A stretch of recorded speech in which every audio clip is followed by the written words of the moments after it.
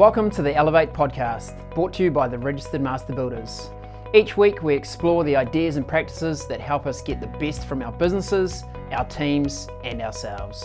I'm your host, Ryan Castle.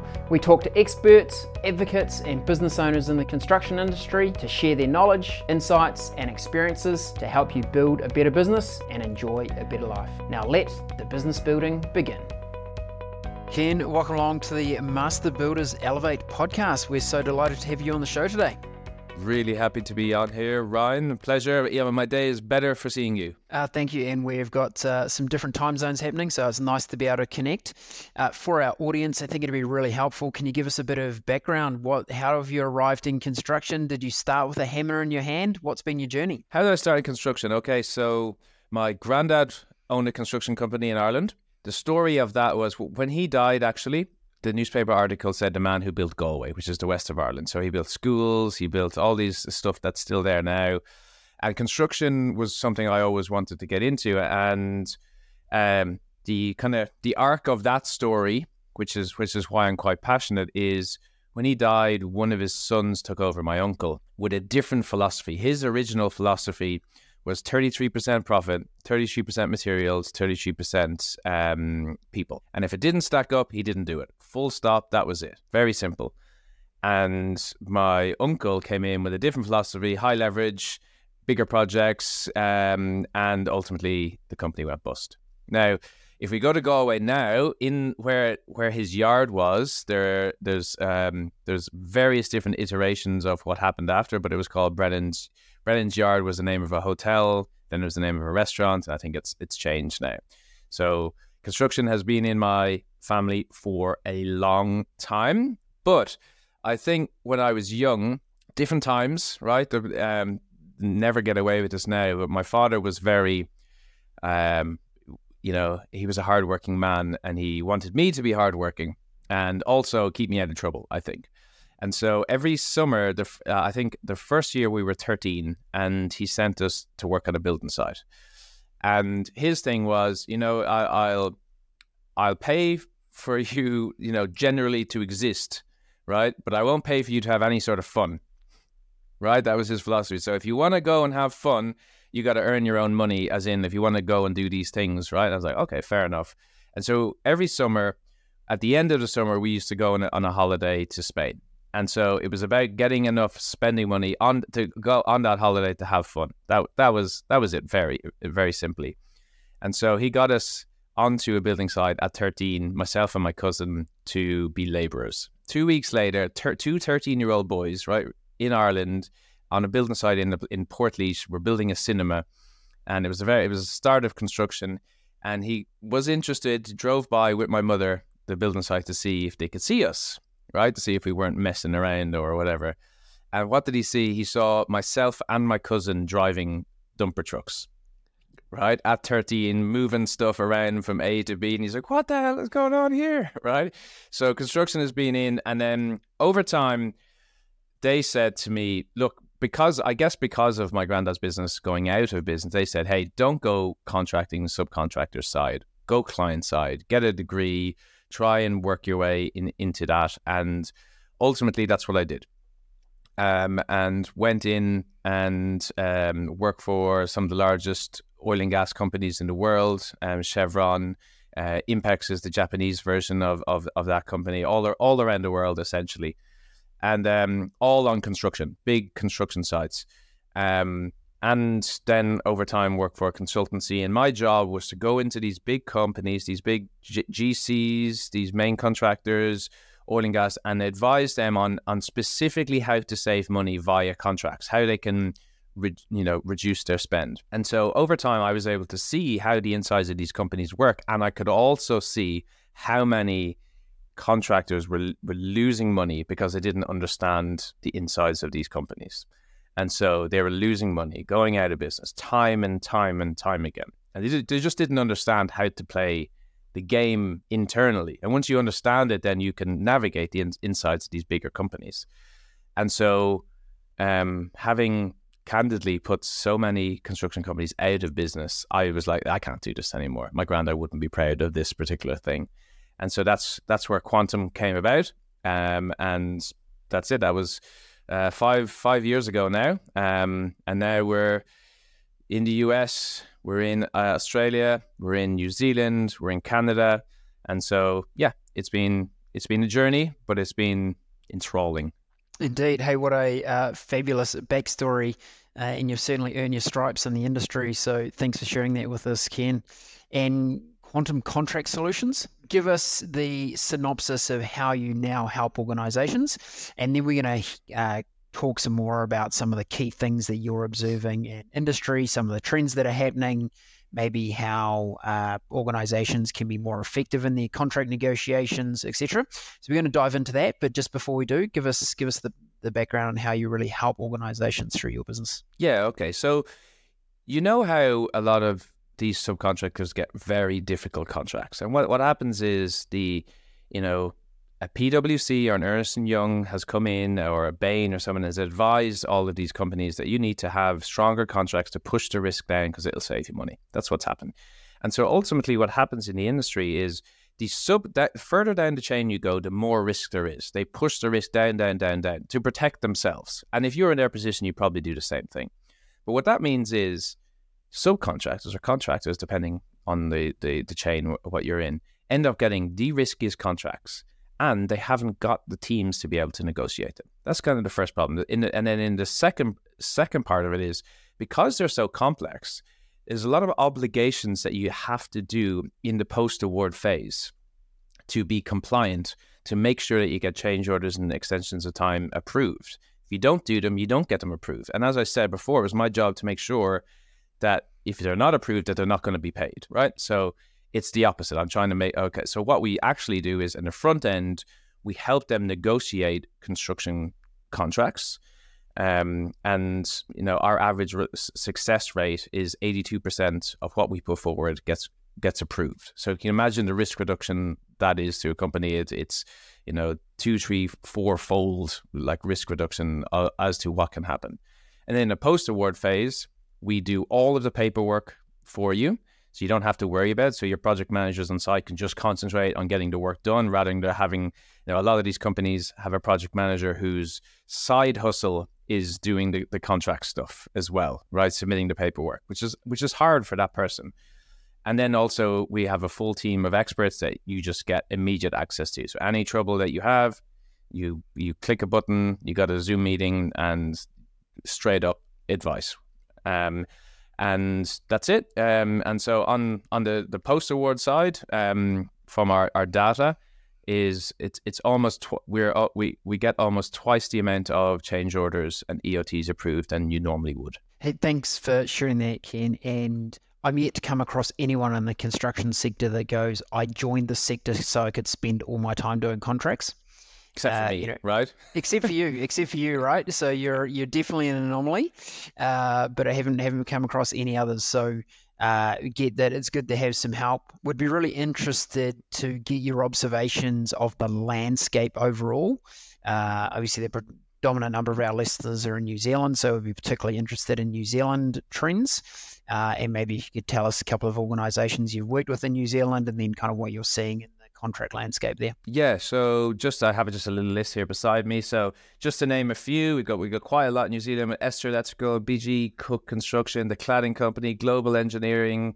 They're just the top. But we have a lot of construction companies. And the reason New Zealand came around is quite interesting. And this is our view on it. And from talking to so many construction companies in New Zealand, is that the US and Australia have been contractual for a long time. Fact, right? It's just a bit more, I'm not saying advanced, that's the wrong word, just a bit more that way, okay? Mature. Whereas, yeah, maybe mature. But New Zealand had a lot of stuff was relationship based. And so most, it was less contractual, it was more relationships. And what's happened in New Zealand specifically is over the last 10 or 15 years, one is the same thing, right? People are getting more advanced. Smaller companies have better corporate governance, and they're also being advised, just like every other company has, that you need to push the risk down the way. They just become more sophisticated themselves. The second part is a lot of large Australian companies or global companies have come into New Zealand to do projects. And so with that, they're taking the way they do business that way. And so all of a sudden, New Zealand has become a lot more contractual. The landscape has completely changed. And that's why we're getting so many people reaching out to us saying, oh, I've never dealt with this sort of, I'd love to use some New Zealand terminology, this sort of crap before, right? And how do I deal with it? And so that's what's happened over the last 10 or 15 years in general. But recently, everyone can feel that the construction industry has changed. It's shifted a little bit. And, interest rates going up, materials hard to get, people hard to get. It makes it very difficult to deliver on a lump sum project. And so many people are in lump sum projects. So there's a lot of difficulty right now, contractually, people getting hit with liquidated damages, people not getting paid, and also, ultimately, a lot of companies going out of business. Often the subcontractors are the one that get hurt the most when that head contractor goes out of business. I completely just almost, it's not that there's nothing you can do about it. There is, right? And we can talk about that in a second, but that's really unfair. You've done nothing wrong. And yes, you're not going to be paid a large amount of money because your head contractor, general contractor, has gone out of business. Brutal. So if we were to summarize, we'd say that maybe the New Zealand market has gone from a slightly more casual approach to contracts. Maybe even further back, we could do a handshake with someone and they would be honored and we go through. We've now moved into a much more mature, very detailed, complex contracts to be evaluated and negotiated on the way through. Would that be a fair summary of kind of how you're seeing the change in the New Zealand landscape? Yes, absolutely. I mean, and then to be fair, it's still relationship. It's more relationship based than any other country we deal with. But the shift has happened, and I would expect that the shift will continue to happen. I'm sure many people listening are going, I hear you. Contracts is not something I wake up in the morning and go, can't wait to go and do some contract negotiation or read the 400-page document from the head contractor. There's maybe a little bit of apprehension with our members thinking about being involved in those large contracts. What would be advice you would give to someone around who's maybe feeling that, going, I'm not feeling too confident about being involved with maybe these head contractors that have a team of legal experts and external advisors? Where should they think about getting started? Well, just firstly, when a lot of people don't, that's not their jam, right? So I run the organization, so I'm not involved oftentimes in the day-to-day work, except for when there's a difficult dispute, in which case the only reason I do that is because I absolutely love doing it. I love getting in there and building strategies on how we can get people paid. And that's exciting for me. I really enjoy that. And I guess the big thing is so many construction companies, particularly the smaller ones, the less mature construction companies, are of the opinion that if you try to negotiate the contract, they're going to give the work to somebody else. And that is not true.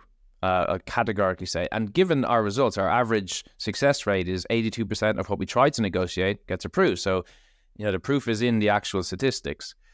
What actually is the case in reality, and I've been on the other side and I've seen this. So let's say there's 5 people bidding for work. 4 people try to negotiate a contract and you don't try to negotiate. They don't think that you're easy to deal with.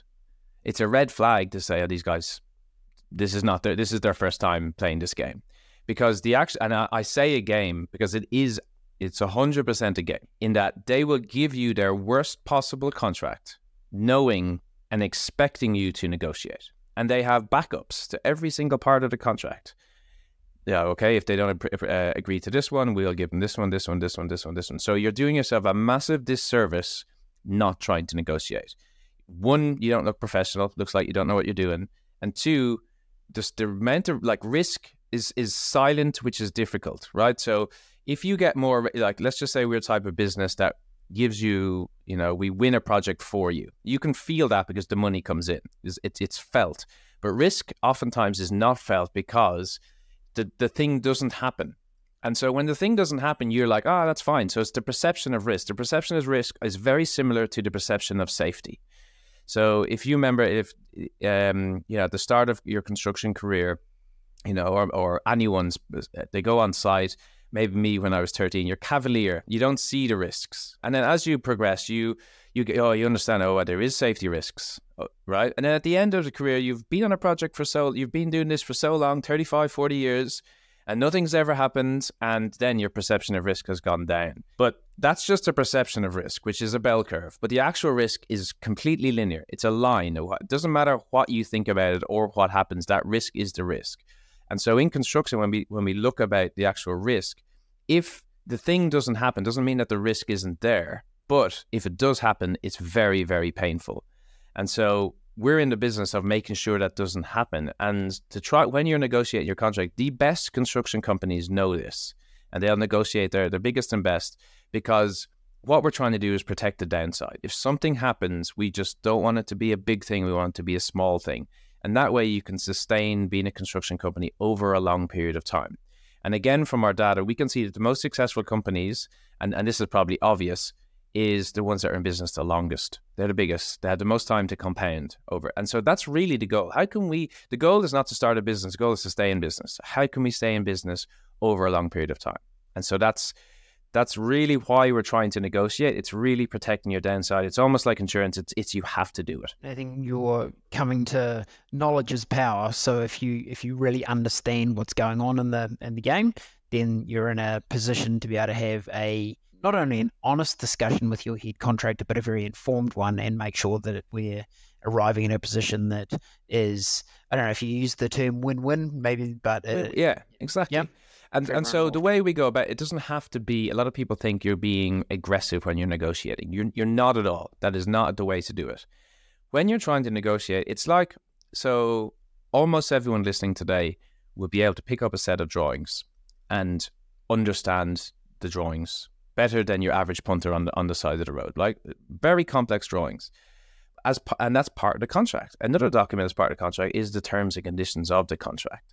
And so you need to also be able to interpret. You don't need to know the ins and outs of it. You just need to understand how this clause can affect me financially or from a risk perspective. And then when you're sitting there and you're chatting to them, or you're preparing your negotiation document, often called departures or clarifications, you can explain to them clearly, we can't agree to this because of X, Y, Z. And then the things that are important to your company that I can't go into this contract agreeing to this specific thing because it will do this thing. When you understand it from that level, then you can have good negotiations, and then you come across really professional. They're like, okay, well, scaffolding company, why do they have security? Right? There's no DLP, right? So you can have a conversation about, like, what's the purpose of holding security, and then they're like, we'll be, as soon as we're finished, we're gone. There's no DLP period. So why are you not giving me the second half of my security back for 12 months? It doesn't make sense. And they go, yeah, you're right. It doesn't make sense. So that sort of stuff are conversations that you can have. And we often talk about the fact in construction that because of the size of the projects, but often the size of the margin is quite small, that you win small in construction, but you also have the opportunity to lose big. So if something goes south, it goes south very, very badly. And the extreme scenario of that is if you're left completely out of pocket because someone else has gone into liquidation. So what advice would you give to our members about how they avoid becoming a casualty? If we look at the retention and retainer or security, whatever it's called in your contract, a lot of times, it's 10% of the contract value, more often than not, right? Or 5 or whatever it is. But if you're not getting that back for a year, that's your whole margin. So you're making no profit for a year. And so simple thing like if that period of time is not tied to your contract, but it's tied to the prime contract, the head contract, the project being completed, it could be delayed longer through no fault of yours. You have no control over that. So being able to explain that to a client is really, really important. But ultimately what they have to do generally, and contract management in my view is quite simple, is that you have to prepare a body of evidence. So it all happens in the last quarter of a construction, but everything kicks off. These closeout teams come into the general contractors, main contractors, to try and save money in the final quarter. And If they can see that you haven't complied with the contract, you've not complied with the notice provision, they're not going to pay you as much as possible. It always happens. And in your final payment application, more than likely, that's where it kicks off as well. So all we're trying to do is, from a paperwork point of view, as the project goes on, you want to have yourself ready, protected with paper, so that when that kicks off, they look at you and they say, these guys are fully covered. We'll try and save money elsewhere. That's really it. That's all we're trying to do. And so if you can do that, then you're in a much better position. But if you haven't done that, you're over a barrel, right? They're not going to pay you. And really, the one move that they use all the time is, for whatever reason, they'll come up with something, you're late, maybe you don't believe you're late, and they don't pay you. It's payment on account, and so they don't pay you your final invoice. They withhold X amount, or they threaten to. And then you have a conflict, a dispute about it, and then they pay you a small portion of that, way less than you think you should be. So we're protecting ourselves against that. That is really it. If you've done that, and if you follow everything in the contract specifically, and the GC goes out of business, what actually happens is liquidators come in, and then they'll distribute whatever money's left. And so if you're the guy that has all the paperwork and has done all the thing, you are more likely to get paid than the guy who hasn't. And so that's, again, what we're trying to do. Does that make sense? And look, it certainly does. And it's a common message. We're very fortunate to have the team at Hazelton Law, part of the membership community at Master Builders. And the message continually is create great paperwork, communicate often, always make sure things are up to date. And for that exact reason, that when it gets to the situation, you've got all those bases covered, things have been communicated all the way through, the chance of getting a good outcome is a whole lot better, rather than, don't you remember that call we had 6.5 months ago when I was sitting in the ute and we both agreed something verbally? Yeah. Okay, so that's jumped two things into my mind. The first thing is, how do I do that without appearing confrontational? Okay, that's the first thing. And the answer, I'll give you straight, the answer is, so people think what normally happens is people do nothing until the final quarter and then get super contractual, lawyers, everything. And that's how you ruin a relationship. That's how you do it wrong. How you do it right, and how the big companies do it, is you start off submitting notices and doing all of this from the beginning. And then they just think, these guys are just switched on. They're professional. They know what to do. And then you're building the body. If you just switch that on halfway through the project or whenever, they're like, these guys are building up for a claim, and they get very worried. And it's the change is the problem. So to do it in a non-confrontational way, you say, at the start of the project, you just start doing it right there and then. Okay, so that's the first thing. The second thing is relationships. And if we speak specifically about relationships in construction, relationships, don't get me wrong, are very important. They are a part of our strategy of saving money, without a doubt. But relationships, it's not that they oftentimes you end up having a bad relationships. What actually happens in construction is relationships go missing. In that, I give the example of the closeout teams coming in. So a closeout team will come in, everyone who was on that project has moved to a different project. All of a sudden, you're dealing with someone different. And they're like exactly what you said there previously, Ryan. We had a phone call with Jimmy, and now Jimmy's left. Now, I'm sorry, I can't rely. Now we have to rely on the contract. So relationships go missing. Other one is, if you think about it, if things are happening in the last quarter of a project, the opposing person that you're dealing with has one foot looking at, what am I going to, is this project's coming to an end? I need more work. So he's looking at getting new jobs or internally moving to a different project, that if he gets offered a contract for a 3-year job somewhere else and he's at the end of a job, he's gonna jump ship because he got 3 years worth of work. And so again, the guy that you've been dealing with goes. And so relationships, we got to think about, it's not just about maintaining a good relationship. That's important, but relationships can go missing. And so we got to protect ourselves against that happening. We can't rely on a relationship because they might go. Really good insights. And Ken, we see so often cash flow is king. And when you get cash flow wrong, can have catastrophic effects. And we often see that some of the organizations that fail due to cash flow are the ones that are actually growing the most, because growing businesses consume a lot of cash. What have been your observations around making sure you manage cash flow effectively and don't fall into the trap of growing too fast and running out? Well, the growing too fast is taking on projects that you can't actually deliver on. So that's one thing. So don't do that. That's it. Okay. So, but most construction companies do not die of starvation. They die of indigestion. And that is cash flow restriction. No one goes bang. People get strangled to death. And so we need to protect ourselves against that. So what are the things that ruin a cash flow? One is being in the hole from the start, as in like, I'm not getting paid my first invoice for 60, 90 days, right? So if you think about it, you work for a month, even if it's 30-day payment terms, you work for a month and then you have 30-day payment terms. You don't get paid for 60 days. So you're already running negative cash flow. So how can we tackle that issue first? That issue to get tackled first. And it is possible. And I'll give you a story. I was chatting to 2 different CEOs that we help. And I go, do you ever ask for a prepayment or cash up front? And one CEO was like, no, and they'd never give it to me. No. And the other one was like, yeah, I've been doing it for 5 years, every time, right? And so it's trying to get a prepayment into your business model, right? And you can say, hey, it's really hard to get materials now, so we need to secure them now, which means we need an upfront payment just to secure the materials. Then we'll secure the materials, and then we're good to go. We're going to be able to deliver a better project for you. That's one reason. Another reason you could potentially do is you could, as part of your bid, you could trade a bit of your overall contract value for prepayment. You go, if you give us a prepayment, it's going to give us, ability to secure the same reasons, but what we'll do is we'll knock a couple of % off the total contract value. So you give us that, so it's beneficial to everyone. We're going to be able to deliver a better project. You've got a smaller cost. That works. So then, If you've ticked that box, right, box number 1, now in that first 30, 60 days, now you're cash flow positive, hopefully. So now you have a lot of money in the door early. So now you're cash flow positive. That's the first thing. Then the second thing is, as we're moving along the project, you're always going to be asked to do additional work. Like pretty much, it's construction. You're always going to be delayed, right?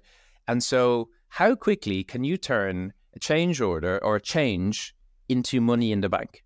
That's really important. People don't understand how important that is. So what typically can happen is you do the work, and then a little bit later you submit the change order for it. This is what, it's not good practice, but you submit it for it, and then they battle you over it, and then it's approved, and then you invoice for it, and then it's 30 days. And it's a long time for you spending the money to you receiving the work. So let's minimize that. Let's be really quick with how quickly we turn those things around, because if you do that, those change orders and those delays the money from them is going to hit your bank, because you've experienced loss from doing that. So if you do that, then bang, you get the money quicker. So then now you're at a better stage, you're getting money in the door quickly. And that's really it from a management of cash flow point of view. Obviously, they're going to use not approving things quickly as a tool against you, because if they don't, then your cash flow gets hit.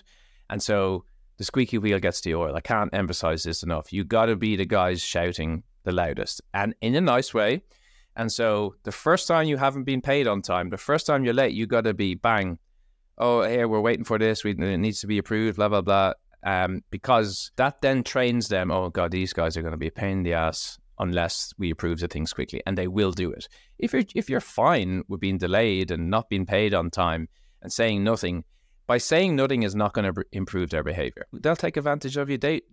It's in their best interest. They're doing the complete opposite of what you want.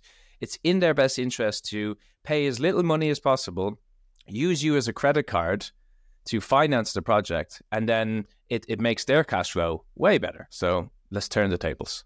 Nice. Couple of great insights there. Ken, I've got a couple of other questions for you. First one, I'd love to hear a favorite story of how you've helped a client.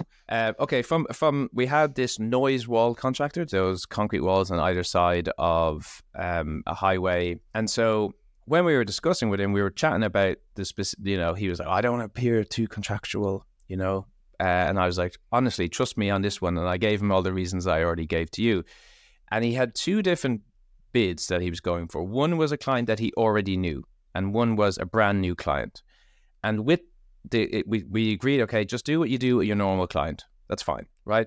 But this new client, can you let us do it? And so what we did was we did everything for them. And the feedback they got, because they were a new company to this client, the feedback they got was, thank you for your professionally worded departures, your negotiation document. It gave us confidence that you knew what you were doing. And so that changed his mindset on everything. We got a really good contract in place, and they won the work because of that. Because They're like, These guys know what they're doing. They're switched on. And that's the perspective shift that I would like people to take on board. That is worth your while. It makes a huge difference. Thanks. Good insight. And Cian, final question. We already in Master Builders, we've got a working group made up of industry people across government, industry sector, client representatives, subgroups, etc.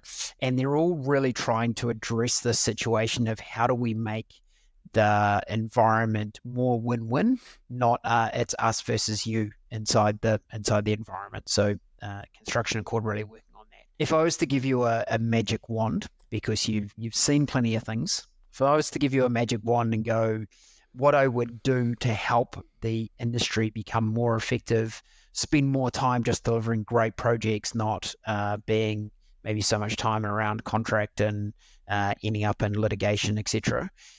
What would you do? We had standard contracts before, right? So there's Australian standards, there's AIA in the States, the New Zealand standard actually as well. And so they're standard contracts. Now, what's happened in the industry at the moment is these companies take the standard contracts and amend them. So they look like a standard contract, but they're totally different. They may as well not be. What I would like is if we could go back to the standard contracts, but make them mandatory. You have to use the standard contracts as is. That would make things much fairer. However, money talks. Do I think that's actually going to happen? Probably not. So that is my magic wand thing. I think that would be the thing. But the problem with standard contracts is you're not obliged to use them. And it's not if you're a client and if you had a general contracting business or a main contracting business or you're a client, it is not in your best interest to use a standard contract.